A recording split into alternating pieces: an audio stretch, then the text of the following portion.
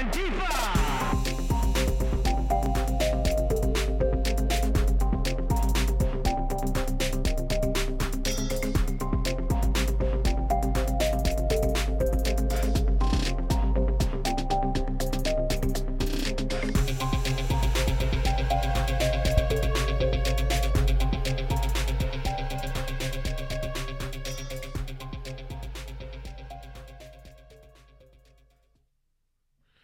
Okay, welcome to Move Left Idiots, a progressive talk podcast. I'm your host, Anthony Monterullo, joined by my co-host, LaDonna Loki. LaDonna, what's going on? Not much. Good to be here again. Cool. And joining us again, Comrade Dracula. Comrade, what's happening? Hello. Hey. So yeah, let's just get right into it, because I got a lot of stuff I want to talk about this week. Big news, the biggest diplomatic news, at least, this week was the announcement that Trump and Kim Jong-un are going to have a face-to-face meeting to talk about nuclear disarmament. What could possibly go wrong? Well, What's the expression? Only Nixon could go to China? yeah. Yeah. I think the first thing I read was that Dennis Rodman had somehow orchestrated this. And I was just like, it kind of makes sense. It's 2018. If anyone's going to fucking bring them together, it's Dennis Rodman. And, and that's probably like the only reason it would happen. Country. It's Dennis Rodman. Yeah, Dennis Rodman probably called up Trump and was like, hey, you know what you should do? And Trump's like, yeah, I trust Dennis Rodman. Probably the only person he trusts more than any other actual diplomat. He actually has been talking about this for years, like that somebody should meet with them. And of course, not really understanding the protocol behind why presidents haven't been meeting with them. Yeah, I think that's largely like, I've heard that argument a lot this week, and I think it's largely kind of like establishment bullshit. Like I understand that you do need to sometimes set terms. I don't think you can approach this the way you approach every other negotiation. Like, I think just meeting with, there's no harm in like setting a meet. You know what I mean? It's not like he's going to have his prominence raised by meeting with Donald Trump. Like, you're not giving them anything in exchange for this. I don't know. I mean, I think the only thing this could lead to is nuclear war. I generally don't, like, barring any kind of major catastrophe, I can't see this not being at least an attempt at a positive outcome. Yeah, I actually tend to agree with you. I find myself in this awkward position lately of supporting things Trump's doing. It's like, this is one more. I don't tariffs or things like that. I don't necessarily think this is wrong here. I kind of think, what does it hurt to talk with someone? My God, the only thing that's wrong with the people of North Korea is they're fucking starving. You know what I mean? They're in such poverty. If we could help them in some way, one of the things that the Department of State has is where I work is a travel website, and they have travel advisories. And there's really no country you can't go to, but they do say, like, hey, you should be aware if you go to Saudi Arabia and you're gay, they'll behead you, things like that. And there's not a lot of editorializing in what's written there, except for North Korea. There's a section that says, just so you know, the people there are starving because they're spending all their money on nukes. And I'm like, where have I heard of a country like that? Maybe America, where 40 million people can't afford to feed themselves. They're on food stamps while we have the largest nuclear arsenal in the world. We're bombing Yemen with $100,000 missiles. We're spending hundreds of thousands of dollars per sortie, per flight to bomb people that earn less than $1 a day. And it's like, oh, but no other country is allowed to have nuclear weapons, and they're not allowed to have poor people. I mean, I think North Korea definitely is fucked up. But it's basically a cult devoted to whoever the ruler is, and they have no outside media. They have no democracy at all. But they're also a paper tiger. I mean, I think this notion that they're this imminent threat to us is kind of ridiculous. And I think that obviously they have some nuclear capabilities, and South Korea is in extreme danger, which is why we shouldn't fucking provoke them. But they would never getting along better. No, I know. It seems like we're kind of reaching this point of like an opening for diplomacy. So for all the establishment idiots to be like, shitting all over this and acting like, oh, well, Trump's an idiot and he's not going to set terms and blah, blah, blah. Yeah. All we're really hearing is the military-industrial complex saying, whoa, don't let him start talking this peace shit. We don't want that. I don't think many Americans actually are worried about North Korea as a real threat anyway, but. No, I know, but the military-industrial complex would love to start a war with them, you know? It's like... Well, technically we have always still been at war because we never never signed any kind of peace agreement. It was just like what was it called technically? Armistice or something? Armistice. What is totally unprecedented. What is...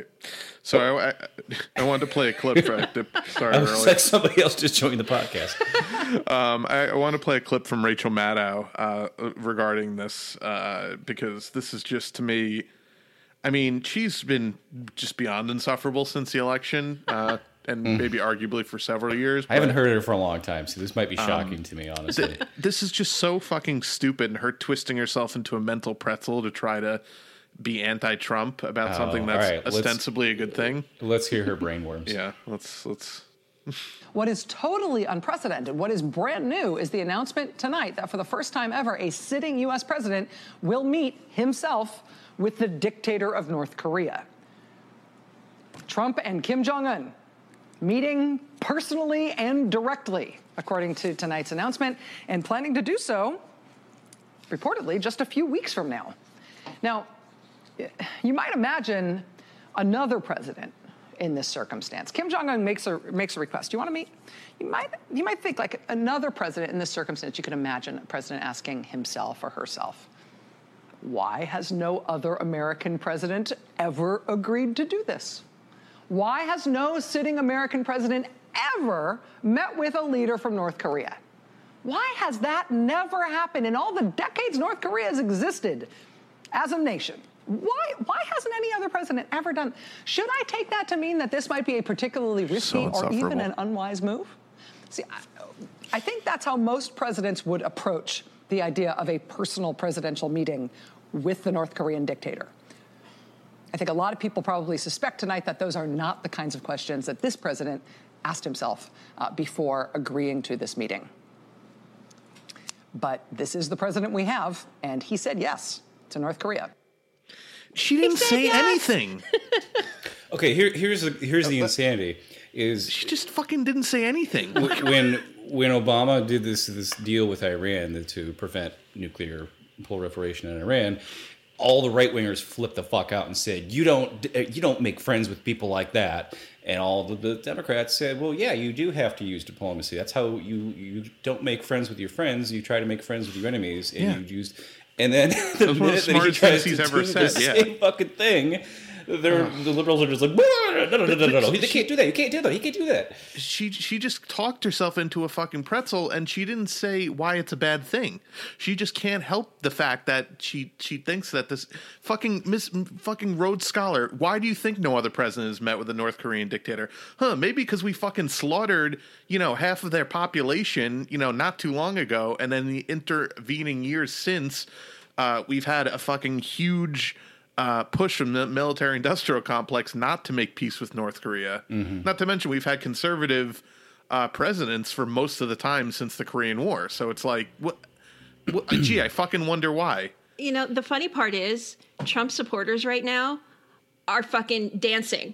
They're so happy because this is exactly why they put him in there. They put him in there to do the things that no other president would do. I mean, it was a vote between what they perceived as more of the status quo and the same old shit, or let's shake it up a little. Let's do something different. Well, and I think a lot of those people, if Trump said we're going to bomb North Korea, they would also cheer, though. Unfortunately, that's also. But they kind of just they're gonna like whatever he does because they think that he is somehow on their side. So if he decides to do diplomacy, then it's for a good reason. If he decides to do war, it's for a good reason.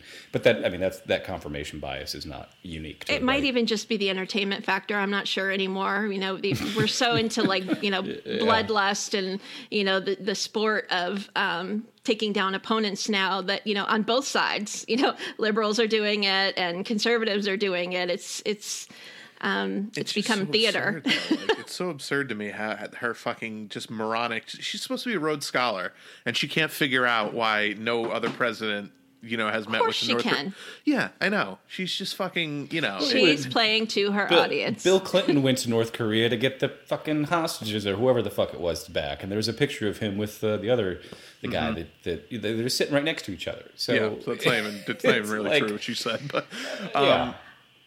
And what I have appreciated about Maddow is that she takes something, that the average person isn't paying attention to, and she kind of walks people through it step by step. But it's the same thing that drives me insane about her, because she takes so long to say something that you could say in like 3 sentences. She'll spend like a 30-minute segment on it. Well, if Russia is something the average person isn't talking about, then yeah, she's definitely taking her viewers through that on a nightly basis. Yeah, but other than that, she uses her words and her smarts to make up bullshit that sounds very credible, because she goes on and on about it for 45 minutes a night. Well, the funny part is they're not even saying anything. The way that she presents it is as questions.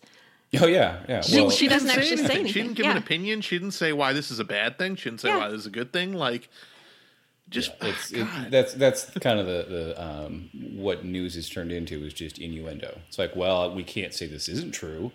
Sources say that this might be true. Well, that's good enough. Let's put it on the air. She might look like an idiot later on if it winds up going really well, and she says, "Why the fuck would you do?" You know what I mean? And really takes a stance on it. So she's not going to do that. She's just going to say, "Well, of course. Why didn't all the other presidents do it? There's got to be a reason, and therefore Trump's an idiot for not looking at that reason." Yeah. Tune in every night at 9 for the Rachel Maddow show on MSNBC.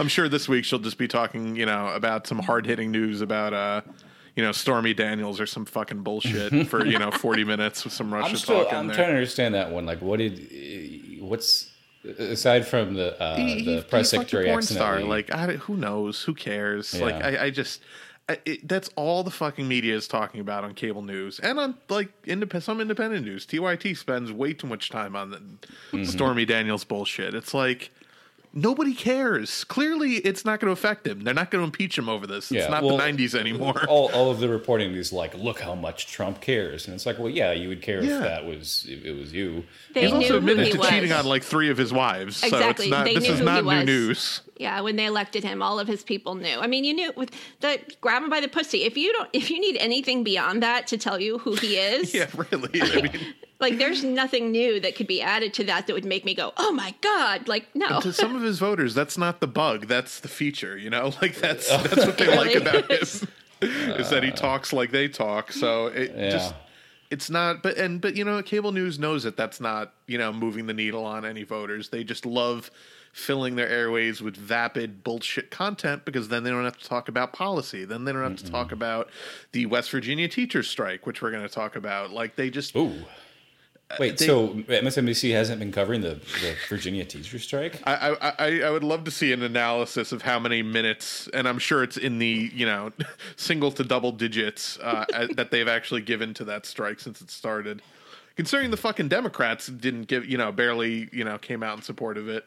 Right. I mean, it was an illegal strike, so that's usually they won't support it unless it's already been approved. But Republicans have made it so difficult for public workers to strike, and have made it illegal for workers to strike in so many states that it's been almost impossible for about 40 years now.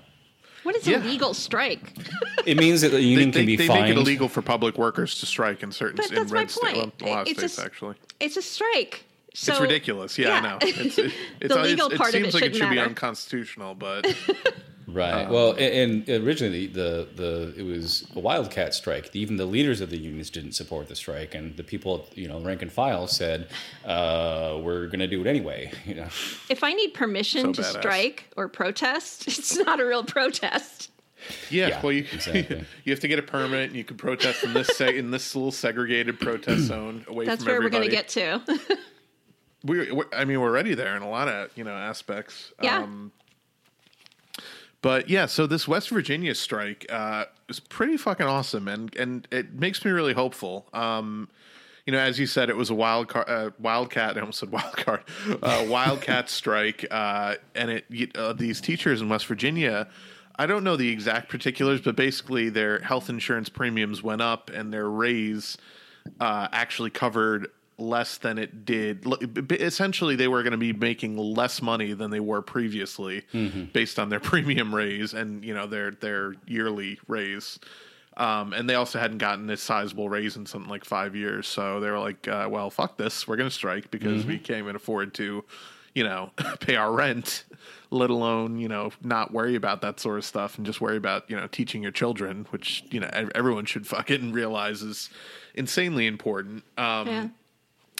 And they said, no, look, we want a 5% raise across the board. The fucking horrible politicians in West Virginia tried to trick them by passing it through the Senate and then saying, okay, go back to work, having every intention to kill it once it got to the House. And it later came out that was their fucking dirty trick because you can't, once you go back from a strike, it would make them look bad to, strike again. Right. Democrats take note with your fucking budget games, but so one of the things with the strike that made it so successful was it wasn't just the teachers; it was all of the school employees, including bus drivers who were not going to work.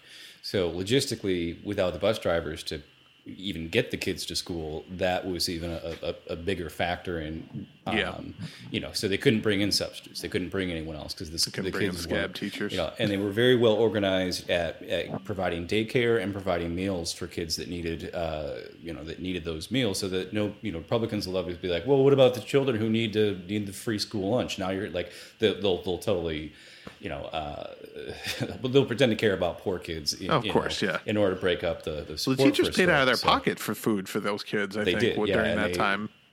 So that was, that's a really important thing, and that kind of goes back to, the whole idea of striking back when we used to have factories right in the middle of our cities, in the middle of the neighborhoods, was you had to have, get food to the workers who were occupying the factory. You had to, have very short supply lines between, the picket line and where the workers actually lived. And part of urban sprawl was, part of moving factories way the hell out of the city into the suburbs was to make it way more difficult for workers to do that. And eventually we made it so they started moving the factories all the way out of the country, to make sure, you really won't be able to get food if you go on strike. One of the things a lot of the striking workers would do back in the, between the 1890s and 1930s was they would block the streetcar lines, and the streetcar is how everyone got to work back then before everyone owned a private automobile.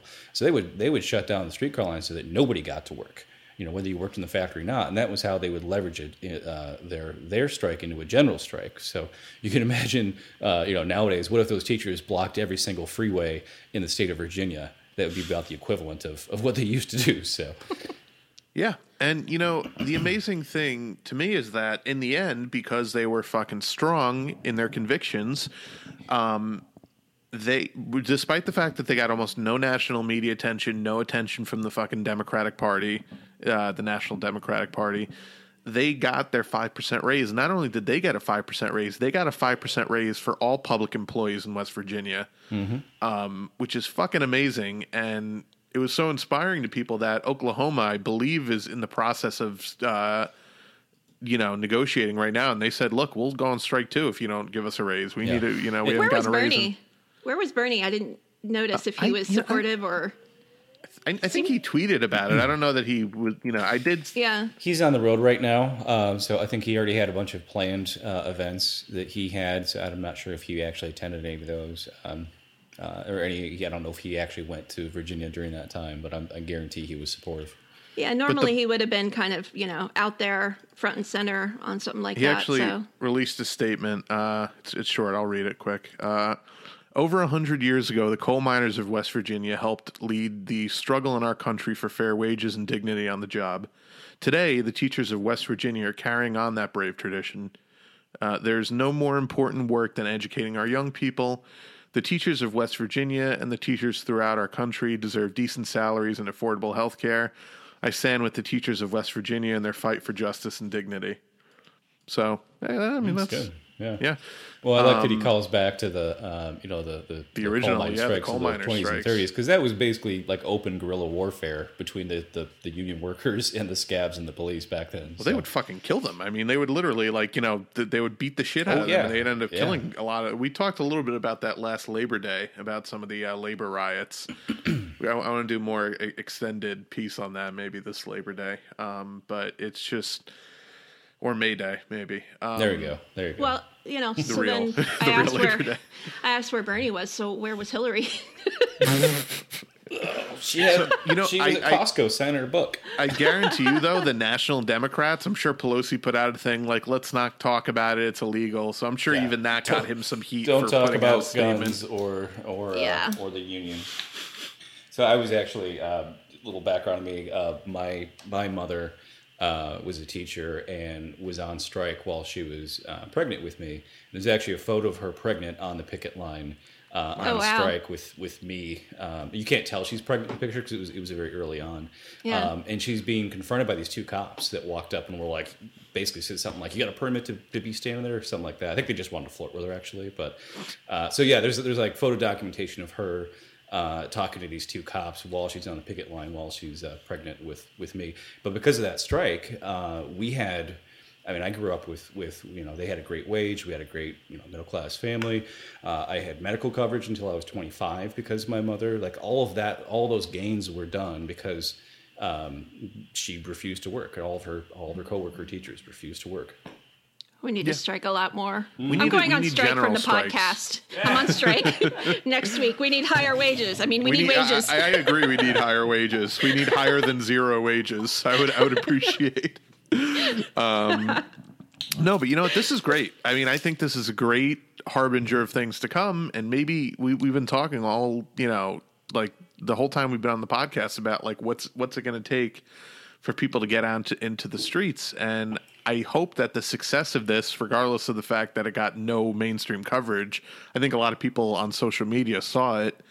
And if Oklahoma goes on strike, I think it's the seed is planted, I think, in the general populace that this is a successful way to actually increase our wages because the politicians are just not going to fucking do it on their own. They're just not going to do it. This was momentous for another reason, and I almost want to play it back again, but I'm not at the controls. Anthony said, "I feel hopeful." So I'm thinking about this over all the podcasts and all the weeks of talking about the Democrats. Have I ever said that? Yeah. How shitty everything is. But this is nothing that they did. This is organized labor. The Democrats didn't do shit. Yeah. Well, we were talking. We were. I think it was the first one I was on. The first podcast I was on. We were talking about these kids at this school, how well spoken they are and how they're organizing so well. Yeah. And Anthony, in the middle of LaDonna, you were saying something, and Anthony just kind of said, "We're winning." Yeah. Doesn't happen that often. It doesn't. I'm a pessimistic motherfucker, but it's really, it's really, it's a good sign. I really think it's a good sign. It's a good harbinger of things to come.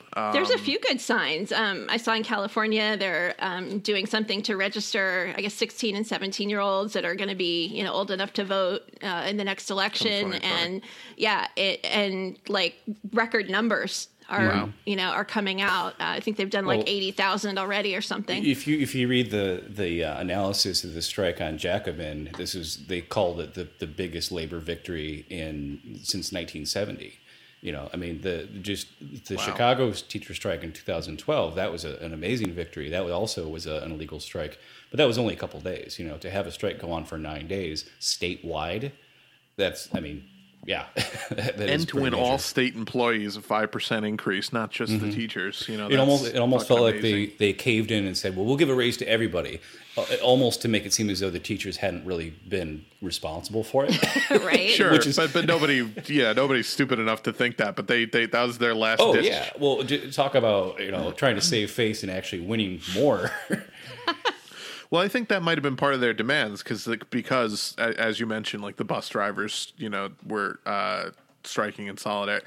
They wanted to make sure all the other employees, absolutely, got taken care of. And it was like, well, hey, we all need raises. So. And you know what? 5% once is fucking nothing. Oh, yeah, It's nothing. I mean, granted, for government workers, sometimes they don't see a raise for a couple years. Sometimes they get like 1% or 3%. But, in the corporate world, it's nothing. Mm-hmm. And for teachers, my God, they deserve it. I'm sure that even with that, they're still grossly underpaid. Oh, yeah, absolutely. Unfortunately, the police also got a raise, too. That was the only caveat that I was kind of like... That's unfortunate. Of course. Speaking of police, we were talking a little off air about this guy in... What state was that? Asheville? Yeah, I think that's a North state. Carolina. No. Yeah, it's who got the shit beaten out of him for jaywalking in the middle of the night when no cars were out. There's body cam footage. I don't even want to play the audio. It's really tough to listen to, but go seek it out if you haven't seen it. But yeah, no, this guy, he's just crossing the street. He had some bags, looked like he had been to like the pharmacy or something, and some cop. I don't think the beginning of the video makes it clear why they stopped him. I guess just because he was out late at night and he was black, so automatically suspicious to them. Right. Yeah. Well, and he was carrying a bag too. So and he was jaywalking. He was jaywalking. I'm sorry, I forgot. Yeah, I'm sorry. He was jaywalking. He crossed when the crosswalk wasn't lit up. The video is horrifying, and it doesn't. I haven't watched the entire 9-minute clip, but basically they stopped him for jaywalking, and he's coming home from work, and he basically just says like, "Look, don't harass me," or just like give me a ticket or something like that. Like he just doesn't want to. He was very compliant. He was not like being erratic. He was just like, guys, look, I'll please give me a ticket, or and the guy was like, well, you wanted me to give you a ticket, or you want to go to jail? And he's like, no, just give me a ticket, it's fine, whatever. Meanwhile, you stop a white person for jaywalking, they would have fucking read the Cop the Riot Act. But even he was like, oh no, it's fine, just look, give me a ticket, I don't want to, I don't want any trouble, man, just like give me a ticket. And it escalated because the cop just starts fucking grabbing at him, and the guy gets freaked out because we've all seen what white cops do to black people. And the guy got freaked out and started running because he was scared. So the cop chasing after him said something like, oh, he thinks it's funny. Yeah, you think it's going to be real funny when we beat the shit out of you. He literally said something to that effect. He's like, well, now we're going to teach you a lesson is basically what he said. He's like, well, now we're, it's because we had to run 50 feet to catch you. Yeah, because we're fucking lazy motherfuckers who don't want to run.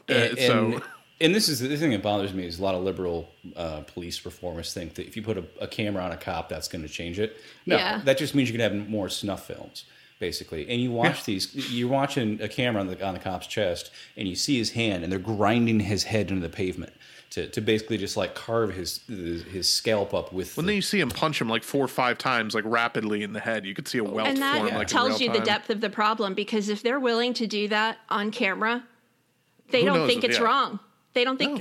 Or they don't care because they know they can't be fired. A city can fire a cop, and they'll have a state arbiter reinstate them 2 years later with back pay. Why is it the only union that's worth a damn is a police union? They have a fraternal order. That's because it's the only union that the Republicans support, and they're that the moneyed interests support. Yeah. Because the cops protect the fucking corporate interests. So here's the sick thing about the crime of jaywalking. Jaywalking was a crime that did not exist before the automobile. Before the automobile, for thousands of years, urban streets were where everyone walked. That's how you got around. We had streets for thousands of years. Jaywalking, also called walking. So in the early or late 1800s, early 1900s, they had cars starting to drive around, private automobiles, and they were already a nuisance and dangerous even from the start, and they killed people all the time. But when it first started, people were outraged. They had protest marches against a single person dying from being hit by a car, and this is back when cars could only go about 5 to 10 miles an hour. Period. They called it homicide by automobile. That's what they called it in the newspaper. And it was such a PR problem for the automobile industry and the cab companies. They started to mock people who had been killed, much like the NRA mocks these kids who were trying to speak out against gun violence. And they figured out they needed to come up with a term to to shame people who still walked in the street, as everyone had done for thousands of years of urban history. And so the best they could do was jaywalking. Right. Well, at the time, it's like one of those terms you don't really understand, but like a jay was somebody from like a dummy from the country who didn't know any better and still walked to where the cars were. So they had to to flip it, to make the idea of walking seem dumb and absurd, like you're from the backwoods, right? But the cops loved it because it was a new way they could bust people for anything they wanted to. And they could also prevent a lot of labor marches and women's suffrage rallies and marches or anarchists. They could just say, well, you're in the street illegally. We have the right to beat the shit out of you now. So they used it to, make cars predominant as an industry vehicle they were trying to sell. And they Wait, is this on your whole anti-car thing? Is that really why you know all this? It's part of that. So cars are the devil. So a lot of active transit people who were trying to promote public transit now talk about that process of how it took 30 years of lobbying using that term jaywalker to get people out of the road so that you could kill someone with your car illegally. But it was also, and they don't talk about this because most of these people are very liberal and don't care about labor organizing. They also don't realize how that was used to prevent people from taking the streets as a form of protest or occupation for women's suffrage or for labor organizing. So wow. I try to kind of combine those histories a little bit. So. That is interesting. Yeah, and it makes sense when you think about it. Yeah. And you see even today, it's like, well, we want to beat the shit out of this black guy, and we need a reason to harass him. So they said he was obstructing traffic. Right. Well, there was no other traffic. There wasn't a single car that went by during the duration of the video, by the way, that I saw. You're only obstructing traffic if you sit down on the street to block anyone's progress. If you're walking, you're still traffic. That's the first and original form of traffic there is walking everywhere. Oh, and we forgot to mention, they tasered him after he was on the ground as the cop was on top of him because he couldn't. The cop was like, put your arms behind your back so we can handcuff you. And he's like, I can't breathe. We need some kind of like an international body to come in and just fucking declare some of this shit out and out torture. Yeah, no, it really is. I mean, we do. We're a fucking third world country when it comes to policing. It's disgusting. Tasering anyone when you already have them in handcuffs or you already have them down or under control, there's nothing else it is other than torture. Yeah, and it can kill people. People die every year because they have heart attack. You're electrocuting them. Yeah. Oh, but the good news, guys, they're bringing back the electric chair in Alabama or Kentucky or one of those states. I don't know if you saw that. I feel hopeful. Anyone who's seen the movie Green Mile should know why that's just like, what in the fuck? What's it called? So, it was just fucking horrific, but, cops are fucking maniacs in this country, so... There's a great documentary. There's a go ahead. There's a great new documentary film series on Netflix called Flint Town, and it's about sort of the crushing austerity that's ruined Flint, but it's also about the police there. Primarily, it's about the police, and it definitely humanizes a lot of them, but it also shows just how the system, basically turns normal people into being brutal, thoughtless killers. Well, that's what I think. I think that a lot of this, it's not an issue over the individuals themselves in all these cases. I think a lot of the time it's just a lack of training, a lack of proper training, a lack of resources and other things. I don't think that cops are, in their DNA, bad people or any worse than anyone else. I think some of them are. Well, but some chefs are, some, whatever, for many things. And it might, attract people that are, more prone to violence or that kind of thing. I could see that the same way the military would. But I think, there are ways to deal with that from a training perspective. And we just haven't invested in that kind of training. All we invest in is fucking more military equipment to make them, stronger rather than to make them more sensible and not need to use all that equipment. Yeah, well, they view civic unrest as a tactical problem that can be solved with bigger weapons and using sonic cannons against peaceful protesters or water cannons against water protectors, And it's not, it's not just the training. And Michael Wood makes this point a lot that we have to reform the entire system and make the system accountable to the people because the system disincentivizes you to be a good cop. It disincentivizes you reporting on bad behavior of fellow cops. And I think a lot of times the quote unquote good cops just get fed up and say, fuck this, I'm not going to be able to work within the system. And they just leave and they just do something else. And it only leaves the fucking maniacs who are going to tase people and shoot people and beat the shit out of people for no reason. That's true in a lot of industries. The same is true in financial services. Yeah. I mean, the ethical people, you know what I mean? Yeah. They're like, no, I can't do the things you're asking me to do. Yeah, exactly. So they're not there anymore. Have you guys seen the documentary Let the Fire Burn? No. Mm-mm.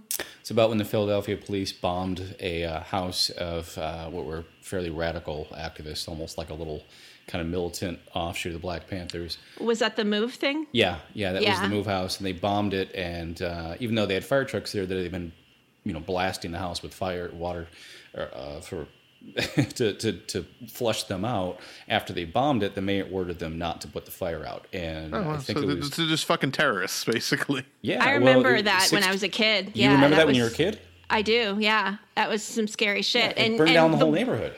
And the way that they characterized the individuals that were a part of that, it was very different from, the story that you hear now or when you actually learn about it. At the time, they characterized it as, basically squatters that were drug addicts that were shitting in the corners. That was what it was. Even if that was the case, so the answer is let's fucking burn them a lot. Let's kill them. So in the film, there's no talking heads. It's all just the footage of what happened, and then this sort of tribunal that happened shortly afterwards, where of course no cops got fired for it, but there was a cop who disobeyed orders to run in and grab a 5-year-old kid who was black.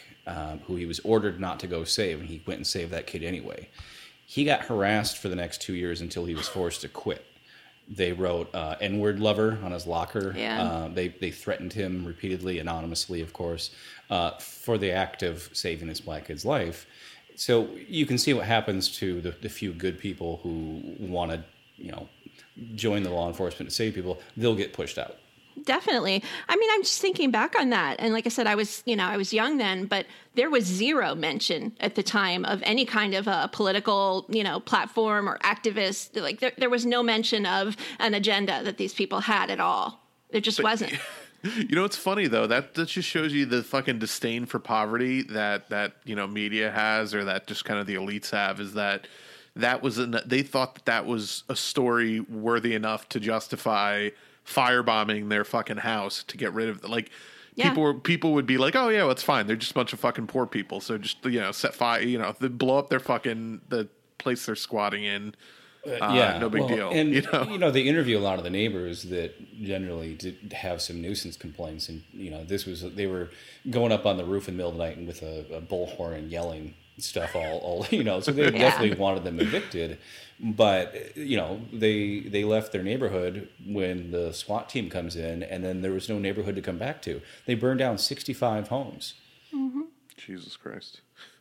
It's not totally related, but this kind of reminds me of Waco. And maybe just because I've been watching the Waco miniseries that Paramount was doing, which is real. I highly recommend for anyone listening.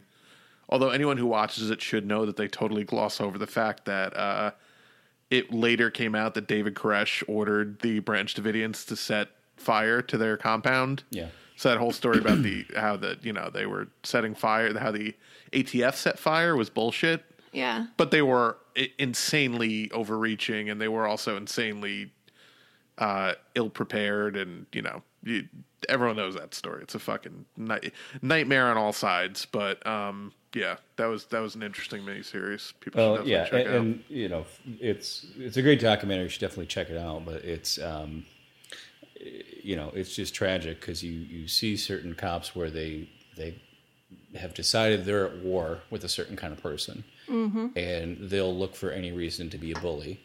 Like, oh, you crossed the street and didn't cross at a crosswalk. Never mind the fact that jaywalking is far safer than crossing at a crosswalk, where you're far more likely to actually get hit by a car when they're turning, right? Yeah. They've just it's like whatever they can find. It's like America arming other countries and then going, oh, you're a threat now, we have to bomb you. They have a reason for anything. If you're driving a car on the road at that time of night, well, you must be up to no good, right? You must be, involved in some kind of partying or something. So if you're riding a bike, you must be dealing drugs. If you're walking, you know what I mean? They come up with a scenario for anything because, again, breathing while black is not allowed. Yeah, if you're black on a bike at night, they automatically assume you have drugs on you. Yeah. Yeah. Well, So much for the hope. Yeah, no, it's There gone you go. already. And, nobody ever fucking goes to jail for the shit that they do. So. I'll give you something to be hopeful for. Elizabeth Warren, she gave $5,000 to each of the Democratic, each The of the state states. parties, yeah, right? each of the state parties. Yeah, so, there's How hope. fucking sad is that, though? That's how broke they are. That they have to have sitting senators who should be getting money from their state party or from from the federal party. Don't think that comes without strings attached. This is exactly what Hillary did. She put money into the party, and then she expected something for it. It's the same exact So thing. you think that was her setting up her 2020 run? Absolutely. In fact, I think I'm quite sure that they probably said to her, "Give us some fucking money, or we're not going to help you." So I'm so poor that $5,000 actually sounds like a lot of money, but It actually is a lot of money to the It state is. parties because they get Yeah. nothing from the fucking national party right now. Or so. it's money they have to spend on the pre-approved consultants. Yeah. Yeah. But we were talking about people not going to jail. One other good piece of news from today. Fucking shitbag Martin Shkreli actually is going to jail, which is fucking awesome. There's another good part of the news, though. He had to give up the Wu-Tang album. It's free again. That's beautiful. That is the best part. I really hope that some courageous person at the DOJ or whoever has that ends up leaking it to the internet for everyone else to have. Yeah, that's a whistleblower I think everyone can get behind. I don't think anyone will want to prosecute that person. But so it's just funny though because he's going to jail for 7 years for securities frauds because he defrauded a bunch of investors. And again, this goes back to my principle of you only go to jail when you steal money from rich people. Yeah, Bernie Madoff. Bernie fucking Madoff, Exactly. the only guy who's ever gone to jail for financial crimes. Because he ripped off other rich people. Yeah. And it's like Martin Shkreli didn't go to jail for fucking jacking up the price of HIV medication by 5,000%. It should have been fucking, tried in a military tribunal almost, I would say, for that. Because you're basically sentencing all these people to death who can't afford this medication. Doesn't go to jail for that because that's fucking legal in this horrible backwards country. But does go to jail when he steals from rich people. But you know what? I'll take it. He's one of the worst people we have. I think. How much time is he actually going to do, though? What, they give him 7 years? Is he going to do They gave him 7 a month? years, so he'll do a couple of years at least. I think. Yeah. I don't know. Well, I read some of the quotes from the prosecutors, and they basically said prosecutors wanted him to have 15 years, and they said we think he's a risk to the public, and he should go away for over a decade. A risk to the public for what? For robbing the rich public, apparently. Yeah, so they really. I don't know. I kind of want to high five him. Pardon me, anyway. Yeah. You they stole from scammed other a bunch of rich people. Bernie Madoff stole $20 billion, and there was people who thought that he wasn't even trading that money because they were giving him money to invest. He was promising this huge return, and he would just keep the money, wouldn't even trade it. Yeah. And they were like, "How is he doing this? He's just lying and taking their money." I almost respect that a little bit. I know. Right? Taking rich people's fucking money and just being like, well, thanks. Yeah. So the other guy who was Kenneth Lay from Enron who got that's convicted. true. But of course he committed he died just before sentencing, but there was no reason for it other than just I think he took some pills and killed himself. He died the way that fucking Bosnian war criminal guy died in the Yeah. ICC. Where he Just drank poison. He's like, I've taken poison. Very matter of factly. that judge, oh man, where he's just like, I guess I can't really stop anything now. Close the curtains, please. Close the gallery. I would have loved it if you would have tried to find him in contempt. I was like, just to retain How dare you, some sir. semblance of control over the court, just to be still in charge. Okay, so I don't like when the word pussy is used in a derogatory sense, but I'm going to use it here. What kind of a fucking pussy do you have to be like, I'm going to go to prison, I better kill myself? Like, so many people go there all the time. Well, I think the Bosnian war criminal was worried that he would be put into jail with a lot of people who were on the opposite side of his war crimes. So, he probably was like, well, taking poison's preferable to what the fuck they're going to do to me in there. But yeah, but most of the time it's like, yeah, come on. What is with that part of the world and poisoning people? Like, yeah, Eastern Europe, I don't know. They've got a problem with that. Like, they must look at us and be like, those fucking Americans and their guns. But I'm over here like, who poisons people? Like, is it the 1850s still? It would have been a lot more metal if he had just taken out a sidearm and shot himself in the head in the International Criminal Court at The Hague. But another thing I wanted to bring up while we're podcasting. So there was another hopeful note this week because the Democrats had their meeting coming up regarding the changes recommended by the Unity Reform Commission, and there was an article that The Hill put out yesterday, just one day ago, saying that the Dems considering eliminating all superdelegates, which is actually above and beyond the recommendations of the URC. So everyone was like, oh my God, this is amazing. They're actually, the Democrats are considering democracy. It's pretty nice. At least being as democratic as the Republican Party. And then, everyone got excited about that. So then maybe about 8 hours later from The Hill, Democrats put off making any changes to superdelegates. So they had their meeting today and they're like, yeah, nah, son, let's push that off. And then I can't with these fucking assholes. I really can't. It's like a joke. It's a joke. Did they do anything the Unity Reform Commission recommended? Anything? I think they pushed everything off until their summer meeting. Oh my God. They're just kicking the can down there. So I just want to read you from The Hill article, a little excerpt. The DNC said in the report adopted Saturday that the Rules and Bylaws Committee will present its final proposal to the full party later this year. The panel was given 6 months, starting in late December, to come up with specific actions it would take regarding superdelegates. DNC Chair Tom Perez called the vote Saturday a, quote, milestone. And this is a Tom Perez quote. The Democratic Party is stating loudly and clearly that the status quo will change. When our work is complete, our 2020 nomination process will be the most fair and transparent in the history of American presidential politics. That's a real quote? That's a real fucking quote. Those words escaped his fucking lips and his head didn't explode from lying so much.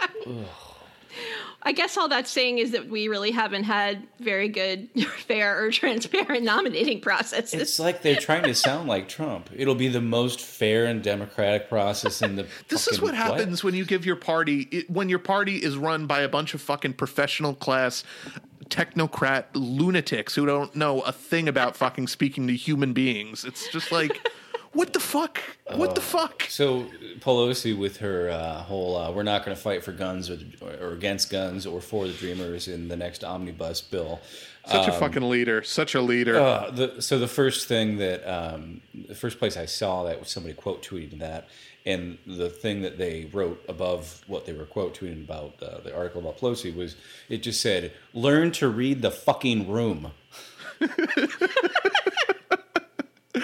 Yeah, no, what you're referring to, Pelosi, gun control and DACA don't need to be in the next government spending bill.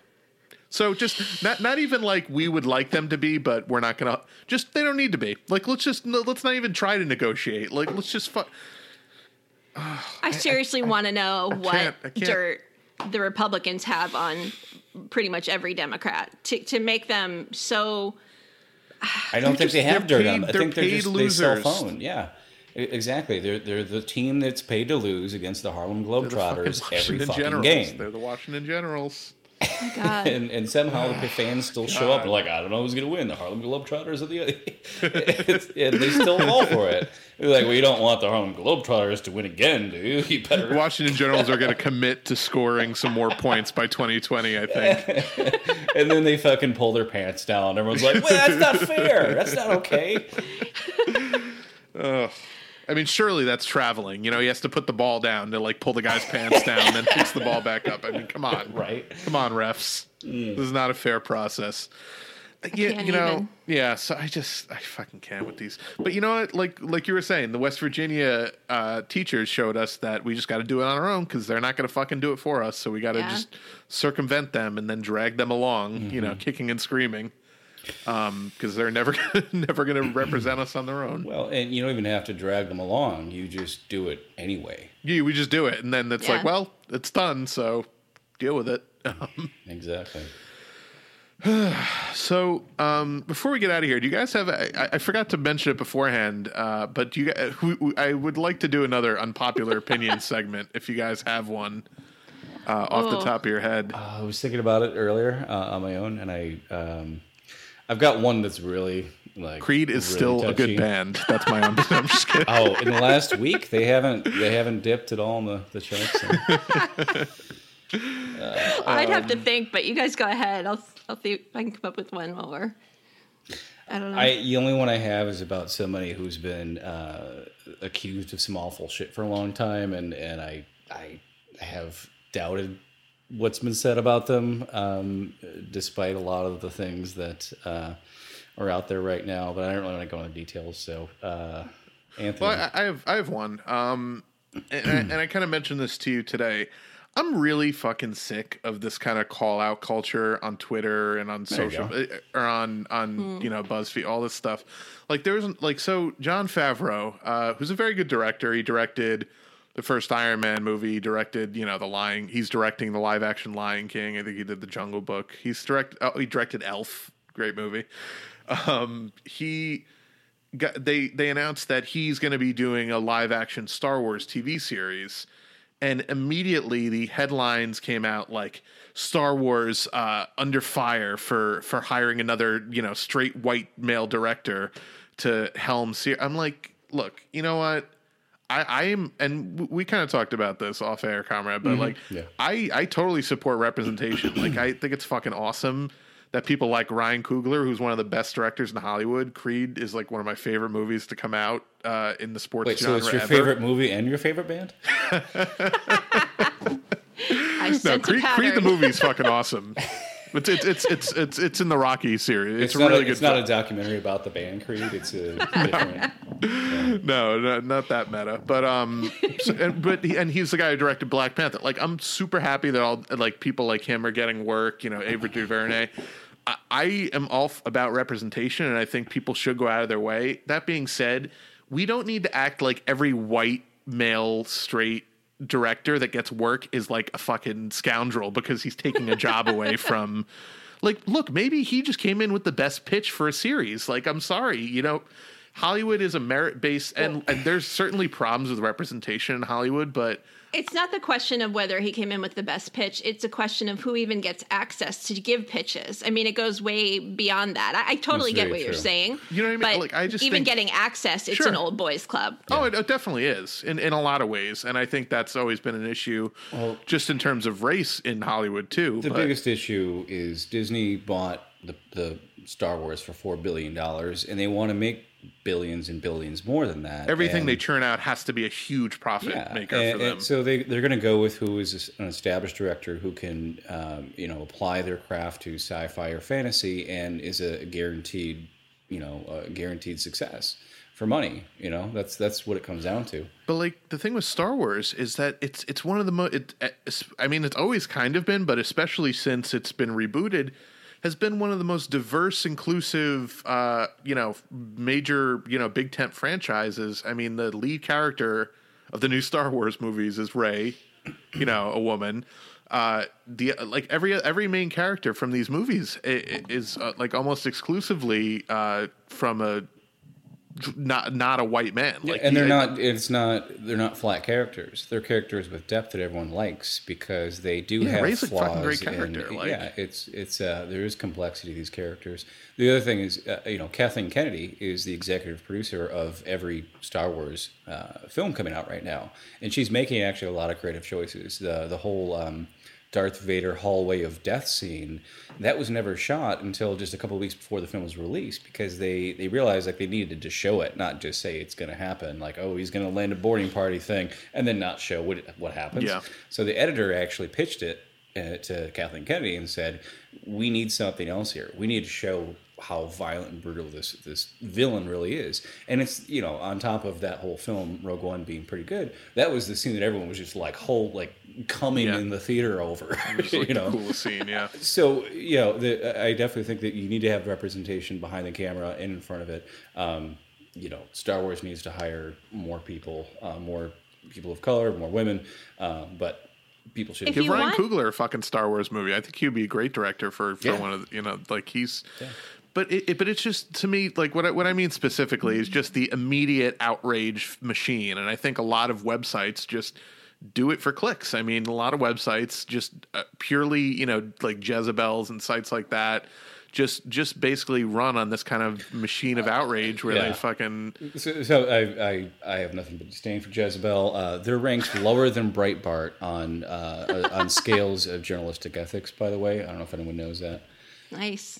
And it'll even like, you know, establishment like outlets like Vanity Fair, like all they do is immediate jump to, you know, shitting on it. And it's like, well, why don't we see what this person's series is even about? Like, if it's like, oh, well, that's a really fucking stupid idea, maybe somebody had a better idea. But you know, I just want representation, but I also don't want to act like you're immediately disqualified from getting a job if you're a established, successful director who happens to be a white male or a white woman or whatever. You know, right? It's just I mean, silly. well, so I have an employment background. So from an employment perspective, I would say this: if you want someone to be able to, let's say, a female or a person of color, to be able to direct, you know, blockbuster movies, you've got to have, you know, a long train of basically talent doing smaller level things to be able to get to that level. And unfortunately, because we didn't do that for so long, because it's been predominantly white men for so long, a lot of people have been shut out for that reason, you talk about a blockbuster like that, it's only going to be a handful of people. I'm not saying that there aren't any, but, you know, you probably count on one or two hands the number of people that could really get considered for something like that. Anything else, and it's too much of a gamble for the big studios to want to, to go after. Well, so what I think people's counter argument to that would be, and I have a counter argument to that counter argument, but what people's counter argument would be is like, oh, well, they gave Colin Trevorrow, you know, Jurassic World, and he hadn't done anything other than this little indie movie called Results May Vary, or no, what the fuck was it called? I don't know. It was this really good indie movie about time travel and like. So he did like one little indie movie, and they gave him Jurassic World, which is this huge fucking bajillion dollar, franchise. Well, they want a director who has vision, but they can still pay that director not much money. That's the point. Yeah, they want directors who are artistic, but also that they are not going to have to butt heads with. If they bring Steven Spielberg in to do the new Jurassic Park movie, he's going to fucking do what he's going to do. Oh, okay. The studio. So I just thought of my unpopular opinion. Don't you dare say Steven Spielberg is not a good director. I will stab you through. No, I'm just kidding. Well, all right. So Ready Player One. Oh yeah, it looks pretty bad. I'm not really. When I watched that trailer, I was like, "We've got way too many good sci-fi films coming out in the last several years for this piece of shit." And then they did this whole poster thing where they like altered all these, you know, and Twitter tore it to pieces and was just like basically said, well, at least they're being honest that there is no substance here other than just regurgitating the zeitgeist of your childhood and selling it back to you. This is nostalgia on steroids. Yeah, and then it's like, oh wait, Steven Spielberg squeezed out this turd? What in the fuck? Why? Well, so the book it's based on is actually really good, but it's based on a book? Yeah. Oh. But the movie does not look. They clearly just. It's a very. It's just a nostalgia factory, you know. To like, the book was kind of an interesting idea, like when it came out, when it wasn't, you know, this peak of like, let's wring every last dollar we can out of your childhood. But now it's just like, I like Stranger Things season 1, and it definitely was a callback to a lot of things. Everyone likes to say callback instead of rip off nowadays. But the second season, I was just kind of like, they've got nowhere else to go. You know, it's just the same thing.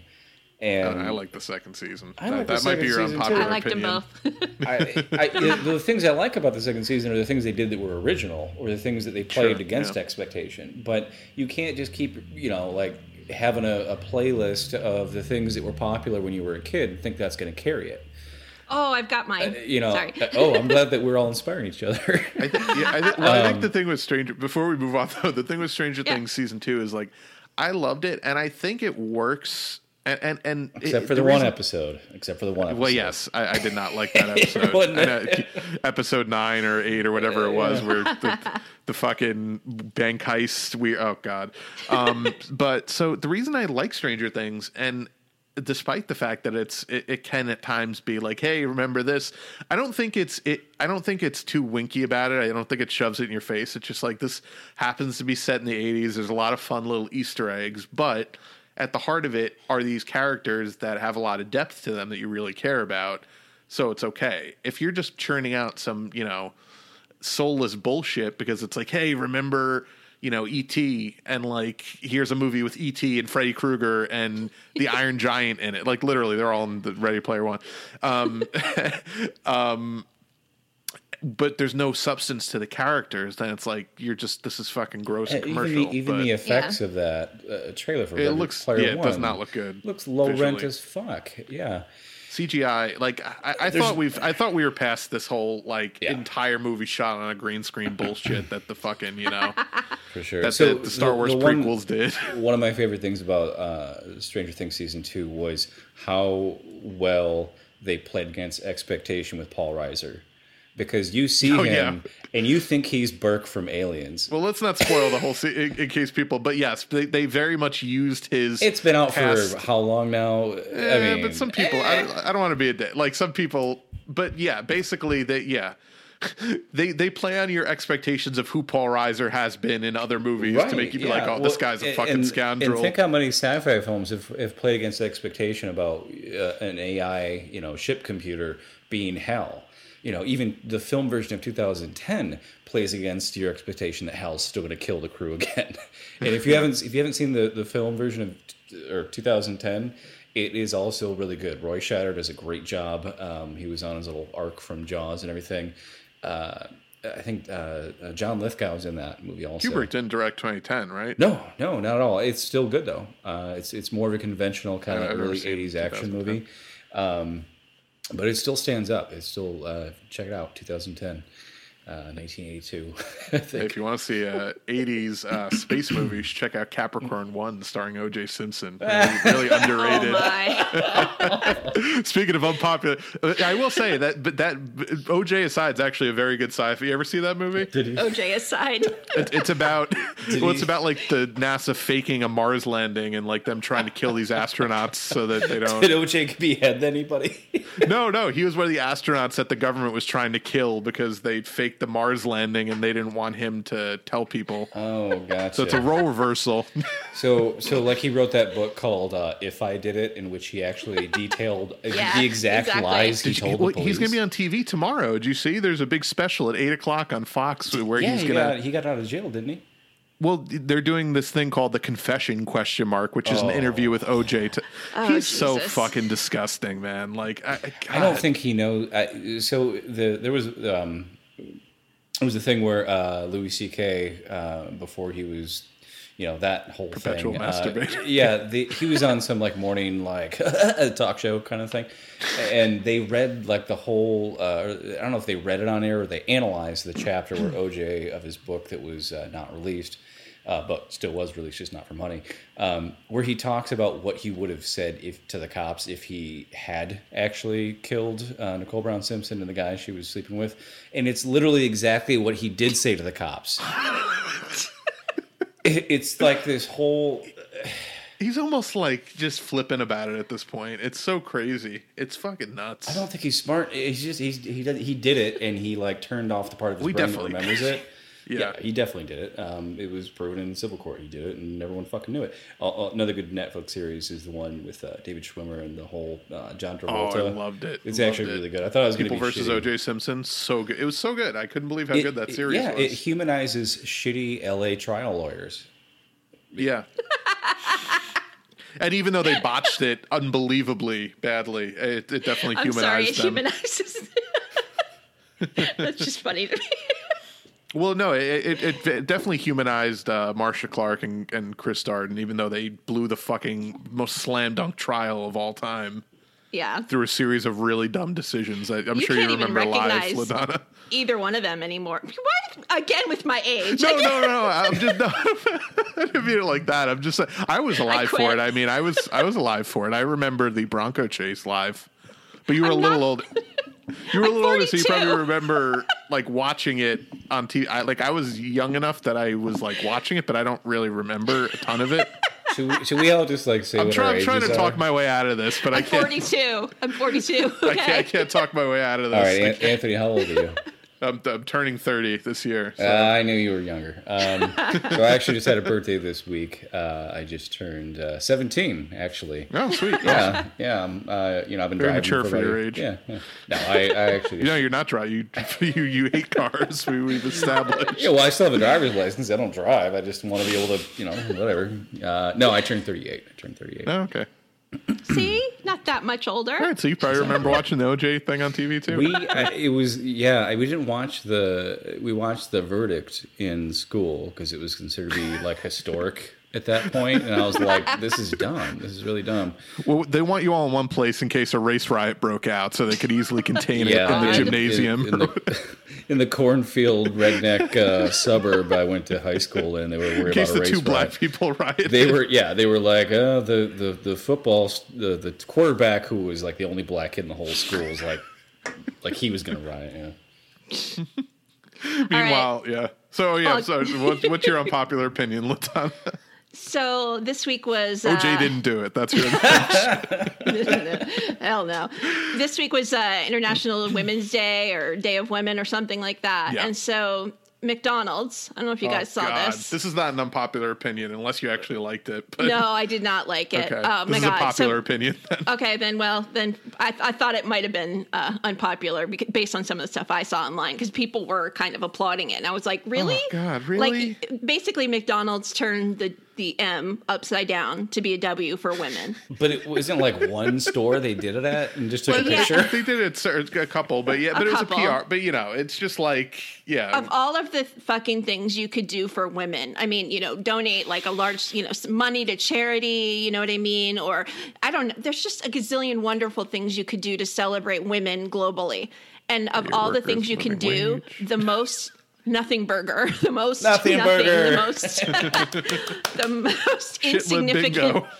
thing you could do. My friend Vaughn on his Facebook had that Wendy's to celebrate, I guess, International Day of Men, put theirs upside down, so it's Mendy's for a day or something. But I'm like, that I would kind That's of funny. applaud. That's but really funny. Yeah, imagine if McDonald's was like, "Hey, we're going to start paying the female employees $15 an hour to celebrate women."